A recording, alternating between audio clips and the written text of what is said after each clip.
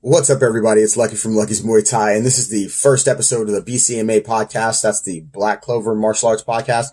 I wasn't sure what I was going to name it or where it was going to go or how it was going to come about, but you know me, I've been wanting to do this for a while. That's some Corona hair, by the way.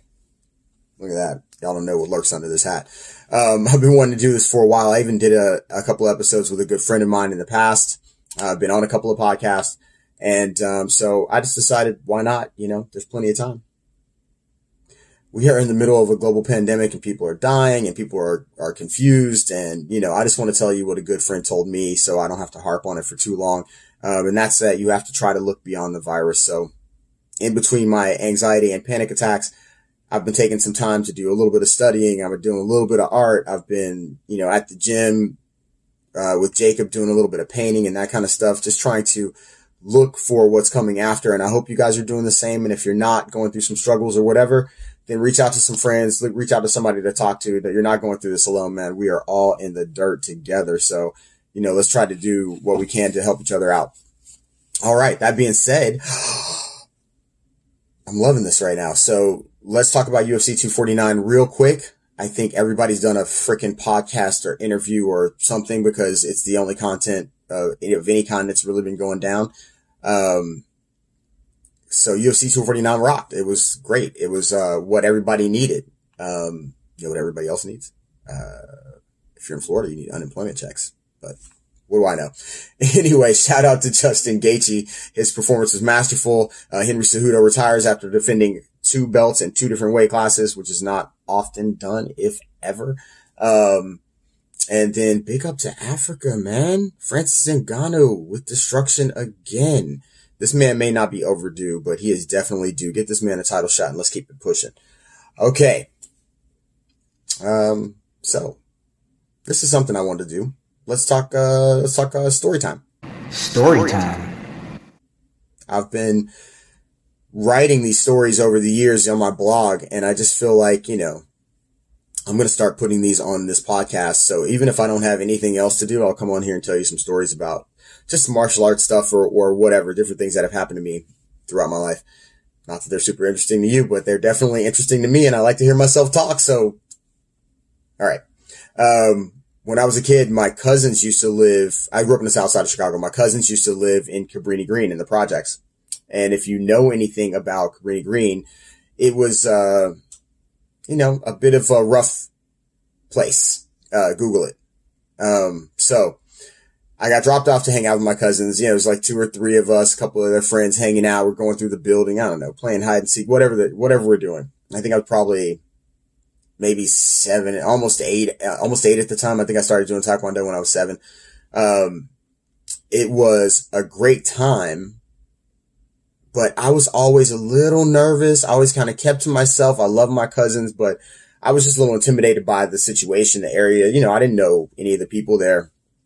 So we're hanging out in the building, and 4 or 5 other of their friends show up, or guys from the building. They're all around the same age. I think the age ranges were, you know, from anywhere from like, you know, 7 to, you know, maybe 12 or 13, even the biggest kid.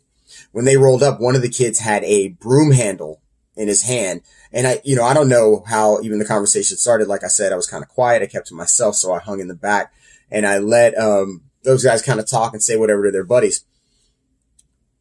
Well, they must have been talking about, you know, back then, play fighting, kung fu fighting, karate fighting was really huge, especially because we had, you know, kung fu on TV on the weekends and, you know, that kind of thing. That's actually how that whole Taekwondo thing kicked into gear, was watching Bruce Lee on the weekends. Anyway, so I hear my cousin say to one of the other guys, my cousin's doing Taekwondo. You should fight him.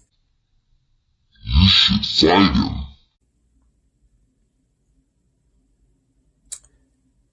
I mean, are you talking about me? Like, he should fight me? So I wasn't ever trying to fight anybody. Like, I don't want to fight anybody. Anyway, I don't know what happened, but, you know, these are kids. So everybody's getting pushed one way or another way and talking stuff. And, you know, you go and fight, or y'all got to fight and this, that, and the other. And I am mortified. Anyway, I end up in this circle of kids, you know, yipping and yapping and screaming and whatever. I have no idea what is going on, really. I am freaking out a little bit, and all I think is like, I better get into my stance and raise my hands. And I think even before I got my hands to chest high, with this probably mortified look on my face, I see a flash of this broom's handle coming down at my head. Whack! Right in the middle of my eyes. So like right across.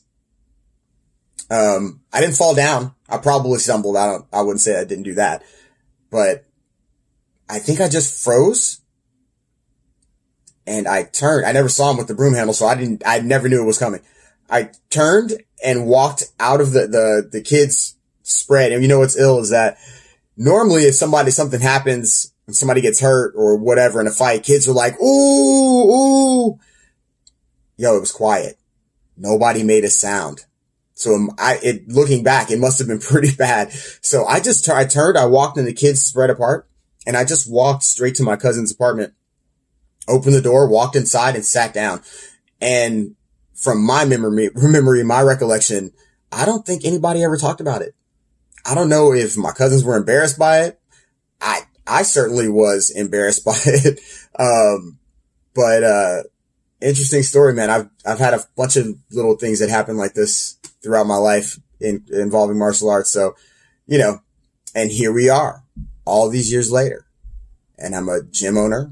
I've had fights. I've been a professional. I've done a lot of things in martial arts, and I'm super proud of it. And these little things like this is, you know, part of the journey for me, and part of things that happened along the way that made me continue and not quit. So, I love telling these stories. I'm going to tell you a lot of them. So stay tuned. Listen, if you want to talk about anything particular, if you want me to check on anything, let me know. I'm looking forward to all of this. I'm stoked, man. This is the first episode of the BCMA podcast, and this is Lucky from Lucky's Muay Thai. I love y'all. Stay up.